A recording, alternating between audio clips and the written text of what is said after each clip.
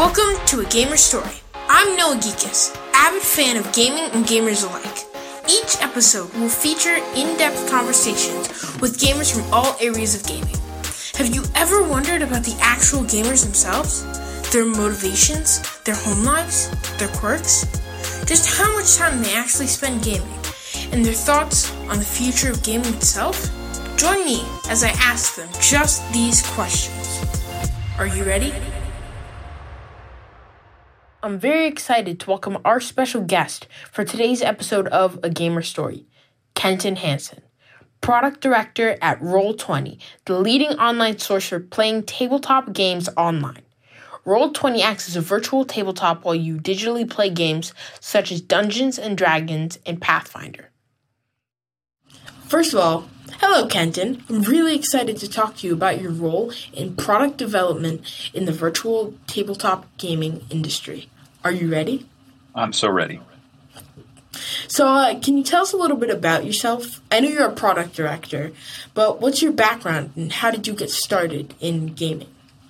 Gaming was kind of an accident. When I was, I've always enjoyed games, and I'm sure we're going to dig into some questions there. But when I was younger, I really got excited about business and about how entrepreneurship works and like starting companies, and looked at that as like a puzzle that was interesting to figure out. So that's what I went to school for, and that's what I knew what I wanted to do. I started my freshman year in college with a declared major of business administration with a focus in entrepreneurship at a school that was pretty highly ranked that just happened to be in my backyard. And so that's how I got into product development and the idea of like finding a market of people who were interested in trading their money for something that they really wanted that I created. I love that whole process, and it felt like a puzzle, and it was entertaining to me. Wow. Yeah. I mean, I think when you really find a passion you like, it can definitely guide your parts of your life and your career and stuff. Yeah. And I don't play many tabletop games, which is why this is a really interesting interview for me. Cool.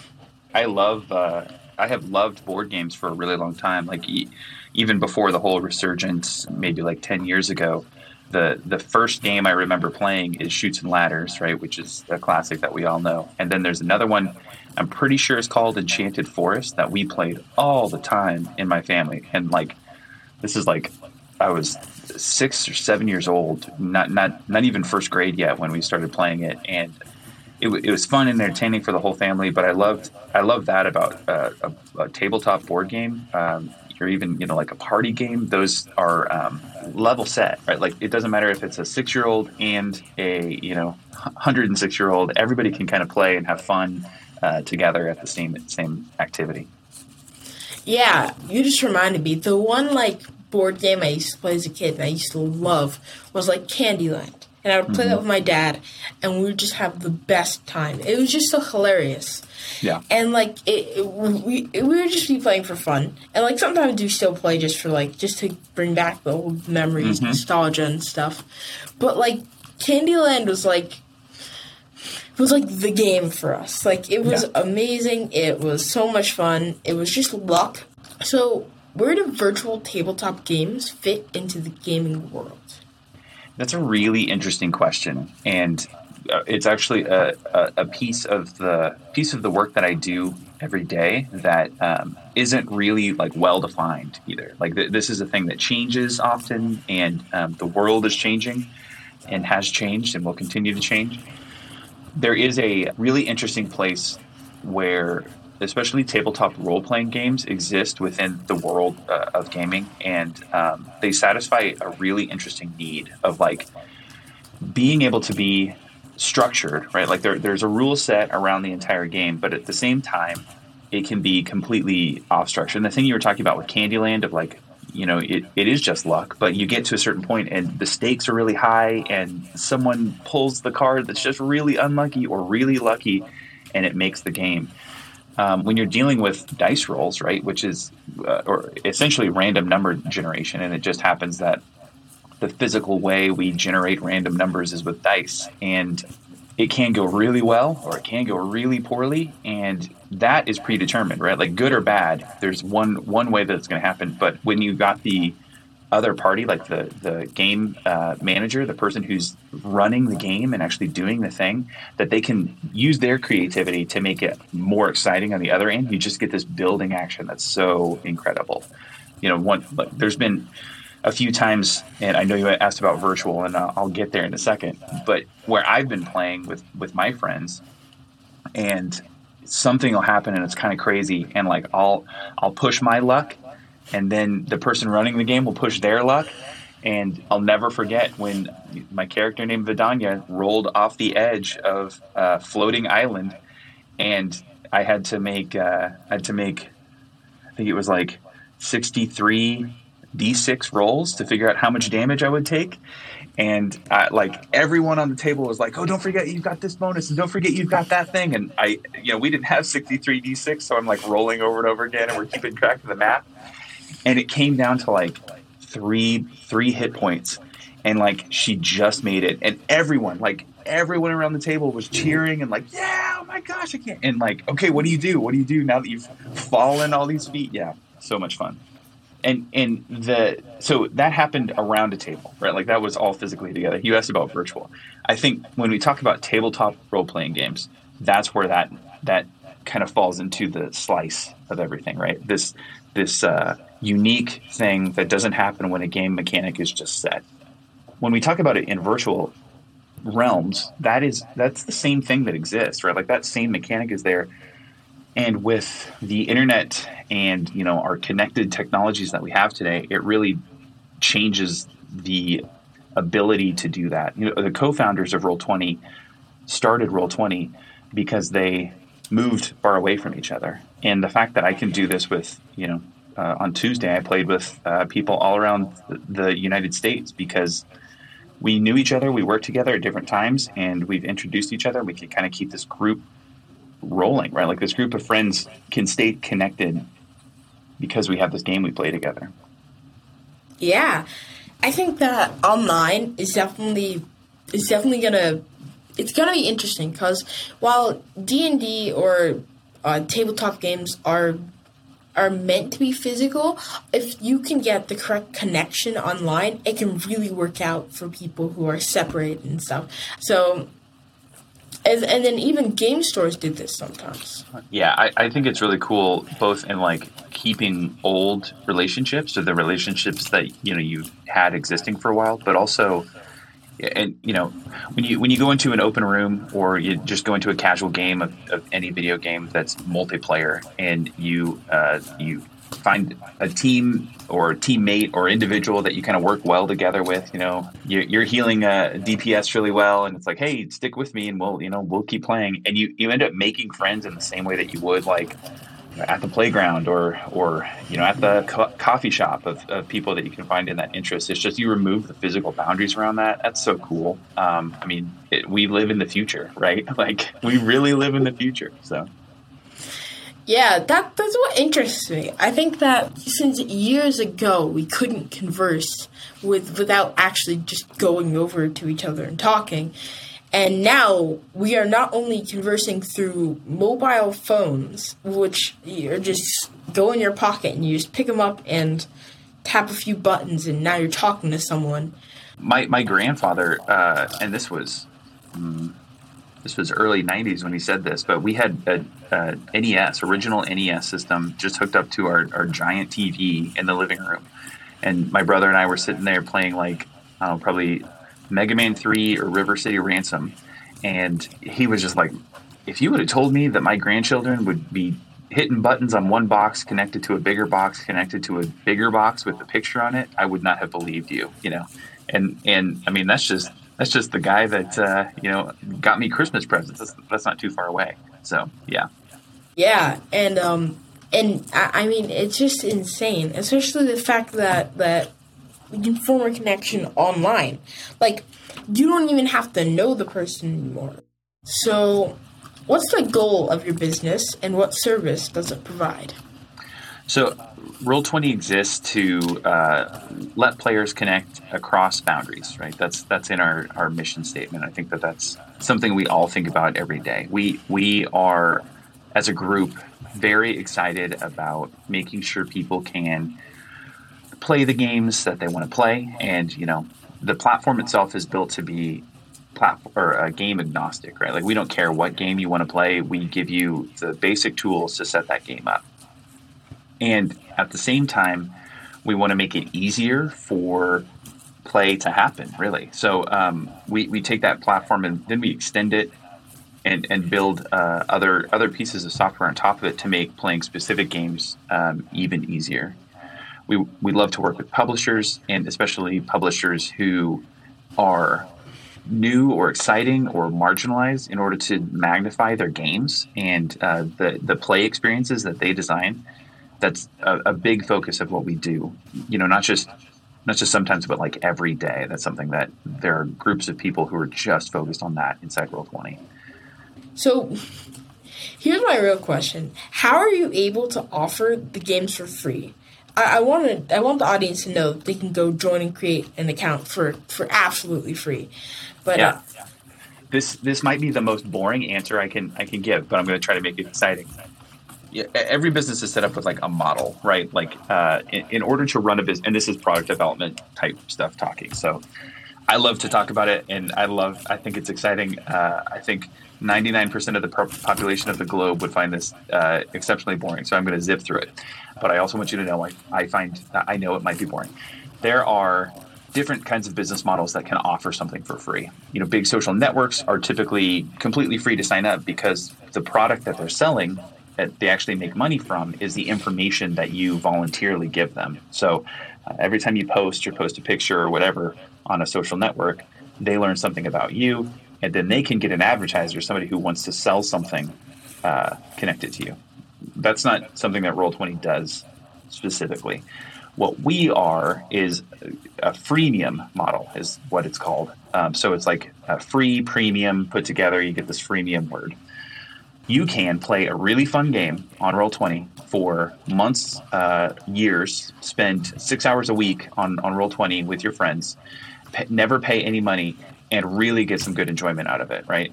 It would cost you, just spitballing here, it would cost $120 to get the stuff the physical stuff to do what you can do on Roll20 for absolutely free. And we love that, right? Most of the people who get onto Roll20 create an account for free, play for free, and that's great. We're all about that. What we do is build additional tools on top of that free experience that are, make it easier to play the games, make it easier to understand the games, make it more immersive to play the games. And then we charge a small amount for those. And that's how we're able to play. We're able to offer everything for free. The amount of people who do pay and the value that it creates for a large chunk of people is good enough that they're willing to pay, that it subsidizes everyone else. And this is kind of an interesting thing from technology companies. This freemium idea came out a long time ago, and people have been using it for software as a service in that way. But what I find really interesting is that's kind of how tabletop role-playing games work too. You had one person, right, who would get excited about the thing, and they would buy the books, and they would learn it, and they'd put in all that investment up front, both in time and money, and then they would bring in their players who could essentially experience it for, like, have the fun at no cost to themselves, until they decided that they wanted to contribute, or, I always encourage people to do like well, you bought the books, I'm going to bring the pizza, and you're going to bring the soda, and you're going to bring the chips, or whatever, right? Like, everyone contributes in some way. But so to answer your question, that's how we do it for free. It's called freemium. Lots of people use it, and we just we're able to put tabletop role-playing games together with technology service. Yeah, I can definitely appreciate the fact that you're selling this product for free, which is incredible. And not only that, I feel like you're definitely applying yourself to the market correctly, considering that a lot of times mobile games are free, and sometimes people just want to want to just go to the cheapest option to get enjoyment, right? Mm-hmm. So they just won't pay for, like, real video games, and they're like, I don't really want to spend money on this, so mobile phone, get a free game, and let's just play that, right? So name some of the games you offer. You can just, like, some of the ones you remember. Yeah, so we've talked a lot about D&D. Call of Cthulhu is one that's a lot of fun. It's a horror type game that's different for sure. Pathfinder is another one and then Starfinder along with that. So Pathfinder is like fantasy, Starfinder is sci-fi, and let me go the Fate games, the games that are produced by a publisher called Evil Hat. Some of my favorites. Blades in the Dark is a good one. Which, like, let me just give you the setup here. You're a company of thieves and rogues, and you're stuck in a steampunk Victorian city. But instead of steam, everything is powered by essentially demon juice. And you can't leave the city because there's this dome of energy that no one can cross. Like, that's in the first sentence. Yes, sign me up. That sounds like fun. And then Fate and some other games with that from Evil Hat are a lot of fun to play. I really love a game called Fiasco, which is like basically it's a group storytelling game. Instead of having a whole lot of role mechanics and, like, okay, I want to hit this character and I roll the dice, and then okay, you do hit and I get how many hit points do you take away from them? Those kinds of things. It's much more about, like, this is the thing I want to do, and then someone else at the table tells a story about that. There's some I'm forgetting. Dune is one that just came out that we converted and started selling, and now I'm forgetting. But those are the ones off the top of my head for sure. And of course, we have board and card games too, fun party games. Monstrosity is one that was it's really really fun, really creative and entertaining, and just a big laugh for sure. I think overall you named some good games, and I think that explains itself really.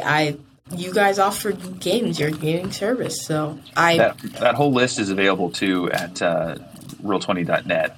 There's so many more games. I did a terrible disservice. Those are just the ones that I really like to play. So absolutely.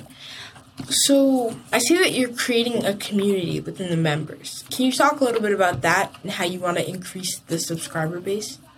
Yeah, so Roll20 started as a Kickstarter almost 10 years ago.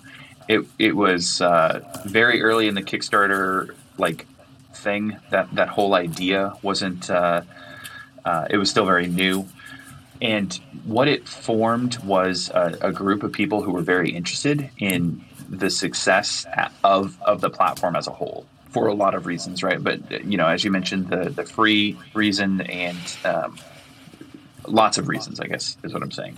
But in creating a place that was specifically geared towards playing the kinds of games that you wanted to play in a time where it was still niche, and it wasn't widely accepted that tabletop role-playing games were a thing that lots of adults did in much the way that right now it is for sure, and a lot of the cultural shift that's happened around all that over the last, let's say, 5 or 6 years. It wasn't the same, and so you really had to look hard for the people who wanted to do that, at the time. And then community is about knowing the people you want to be in the community, as well as the knowing who isn't in your community, right? And that's okay to say this person wants to play a game differently than I do, and that's fine for them to do it. But I want to focus on playing the game that I want to play. That's wonderful, and by creating a space for that, that's really how the community really grew. I think that community is something that I've talked about a few times on this podcast, and I think that it's so important. I think that having an accepting community is one of the most incredible things that you can have, because it welcomes you into whatever you're doing. Yeah, anti-gatekeeping. That's my motto, right? Open the doors and let people in, for sure. Absolutely. And I think that that's the same for everything. If there's a great community behind it, anything can be accepted and you can join something and feel accepted in it. And that's incredible. And that was one of the things that the Roll20 community really had too. I mean, Roll20 is not a simple software, right? Like it's can do a whole lot, and because it can do a whole lot, it has complexity built into it. And the community around Roll20 that aren't employees, right? We call them forum champions, but even the people who aren't labeled as forum champions, right? They're in the community, talking to people, answering questions that come up, and there's nothing that's more powerful than that, right? Like getting people who have in that same way, right? Like the MTG app got you were already interested in it, and it got you because someone was willing to talk about it. I think that's the most powerful aspect of like advertisement or referral in any way. Yeah, and I think with that story comes like I play that game fairly often. Right. I think I played it like 2 days ago. So now when I'm playing, if there's a newer player, I'll be able to pass that down to them, and that creates this whole chain, you know. In school, they always tell you, like, oh, if you do an act of kindness to this guy, then this guy will do an act of kindness to them. That it's kind of the same thing, but with a community. If you help someone, they'll probably help the next person in the line because you helped them. Yeah. So, what made you focus on the side of e-learning environment? Gaming side of e-learning environment, sorry. Well, I mean, for me, it was... Yeah, do you mean me personally, or do you mean Roll20 as a whole? Oh, you personally. So, don't tell anybody, okay? But it's kind of accidental. I knew about Roll20, and it was actually a Kickstarter from the state that I'm in. That's where it was really originally started. The co-founders went to Kansas University, which is, 2 hours north of me right now.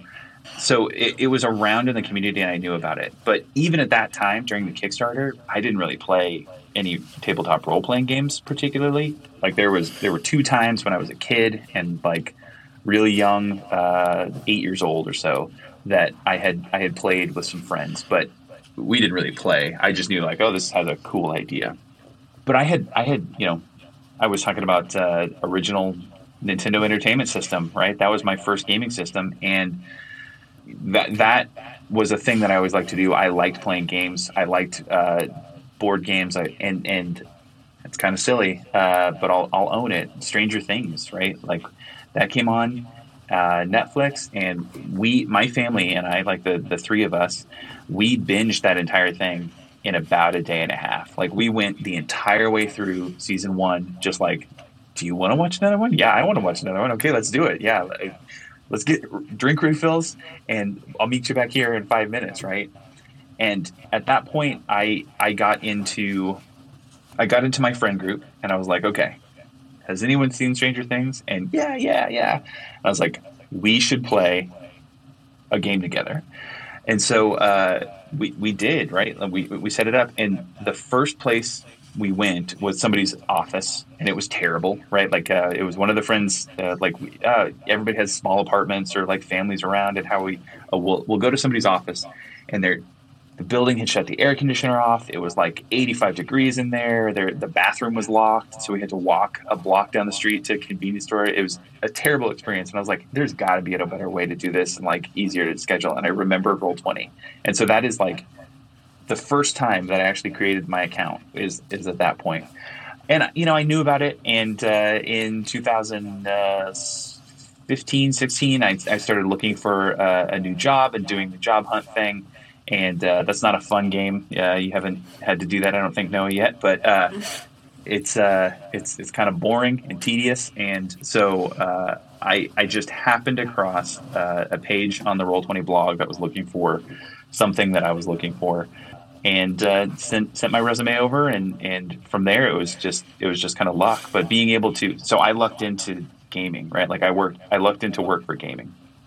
Now I love it, and I'm now spoiled by it, and I don't know how I would. I don't know what I'm going to do after gaming, but I'm not looking at figuring that out. And yeah, I think that because you stumbled upon it, I think that means that it's good because you somehow just managed to come across this, and you found a place that you liked, and you found a place that was important to you. So I think that that's awesome. And I'm very lucky for sure. Yeah. And I think that is a great point to move on. So, do you think it's better to focus on coding if you want to get to this area in the gaming industry? Ooh, I think that it takes a whole lot more than code to do games. But when you're actually building games, no, there's a lot of different ways to do that, right? And I think mine is what I do is the most far removed from actual games a lot of the times.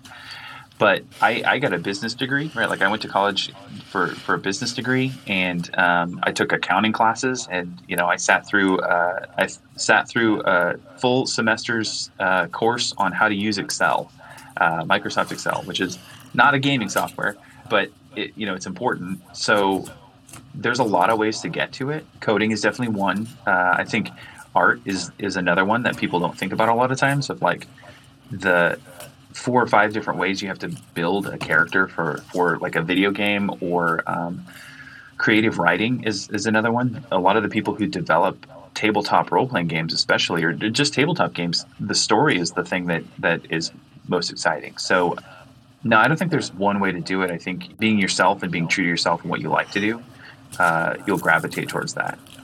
Absolutely. I think that coding is good to have, but I think that there are definitely many other ways to get into the business, right? I've talked to game writers and game producers, and it's not just coding, right. Coding is good. Coding is good. Don't get me wrong. But I think that there's other ways. Like, everything that you need isn't just coding. You need artists, you need writers, you need people to overlook it all. You need testers, you need all that stuff. So I think coding is important. It's detrimental to the game if you don't have coding. But it's not... It's the thing that houses everything else, but it's not It's not, you can't just use coding. Right. So I see that Roll20 has over 8 million users. And do you over see 9 it grow? million now. Oh, really? Wow. Yeah. Gotta fix my facts. But You're good. But do you see it growing more over the next few years, and how? Yeah, I definitely see growth. We were really lucky, the company as a whole, and we were really happy to provide a socially distanced way to still interact and engage with your friends, right? Especially over 2020 and 2021 with the global health emergency of COVID, right? Like, a lot of people had to reevaluate how they were interacting, and we were really happy that we got to provide that to a lot of people. And so there was a lot of growth. There's a lot of growth that we've had for a long time, right? Like I said, we're approaching 10 years old, and at 10 years old, we expect to be even bigger than 9 million right now. That's one of the key things that we're really digging into, is like, what are the ways that we optimize to make it easier for people who join and want to play, but don't necessarily have everything that they need to play right now, whether that's other group members or someone to run the game, or the knowledge or the information. All of those things are important to us, and we're constantly working on, as well as, and where my focus really is right now, is making the core feature set, I'll say, more intuitive, right? As I said, there's complexity built into it, but like putting the complexity in the spots where you need to make those decisions, which is a really fun puzzle, and it's a lot of fun to work with in that. I think you guys are already doing a great job. So, and I can't Thanks. wait to see more. So, what are some of your favorite games to play? I love to play, like, as I mentioned, I love to play Blades in the Dark. That's a really fun game for me. It's a perfect mix of, like, I'll say crunch and narrative, right? Like rolling the dice and doing math and figuring out if it worked, versus just telling the story and the rule of cool. And I want to do this thing. Can I do this thing? Oh yeah, you can totally do that thing. That's amazing. So I love to play Blades in the Dark. I like to play Powered by the Apocalypse systems, which are it's like you roll 2d6, and so you get this really interesting bell curve around the math results, where like you're more likely to just succeed. But every once in a while you succeed amazingly, and every once in a while you fail horribly, no matter how good you are in the game.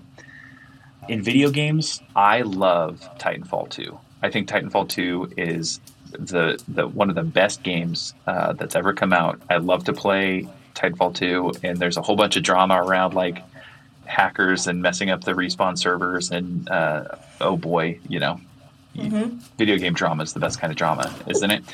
But first-person shooters are fun for me. I don't like to do really puzzly games when I'm in my free time. My whole life is puzzly games in really complex ways, and so click at the other players is a lot of fun. So don't judge me for this, but I'm a Junkrat main on Overwatch, I'm Apex judging. Legends. Oh, I know you are. I always say don't judge me, then people do. That's really funny, actually. Oh, that's interesting. Junkrat is interesting. I don't know what to think of that. I mean, we can talk. We can dive into it. The topic's open. If you want to talk about it, let's talk about it. All right, sure. So, why do you made him? I love not direct, right? Like the bank shots and like hitting around the corners and stuff like that. And I like that I don't have to be accurate. And honestly, like this is why I don't like to be like, let me play with you one time before you're like, he's a terrible person. Because I stick with the group, and the whole reason why he's supposed to be there is to like disperse the other team so that DPS can like pick off the other shots, and like they break the shields, and that's what he's there for. The real fun is like the self-sacrificial stuff of like, okay, we're not getting through this choke point. I'm going to use the mine, right, and pop myself over and drop a whole bunch of other mines and disperse the people and let the team come through, right? Like I may die, but I'm going to do that, run away, and come back to the healer to get their ult. I don't know. That's why. The other thing that I love to do, and probably my favorite way to play Overwatch, is with like the environmental kills. Oh, those are so much fun. So Pharah, flying up above on Pharah and like using her, I forget what it's called, but the boop rocket, right? And blowing people off the edge. Oh, so much fun. That's my favorite. Yeah. I mean, Roadhog. Okay. I'm joking. No, I don't. I mean, McCree and Hanzo. Okay. And I just enjoy long range shooter type characters, and that's just me. I think I like McCree for just the fact that he can kind of run in, just flashbang and shoot some people up, and Hanzo because I just like Hanzo. I don't know. I like his playstyle. He has a lot of cool abilities, and he's got the really specific tools that if you figure out when to use them, you're nearly unstoppable, right? Yeah.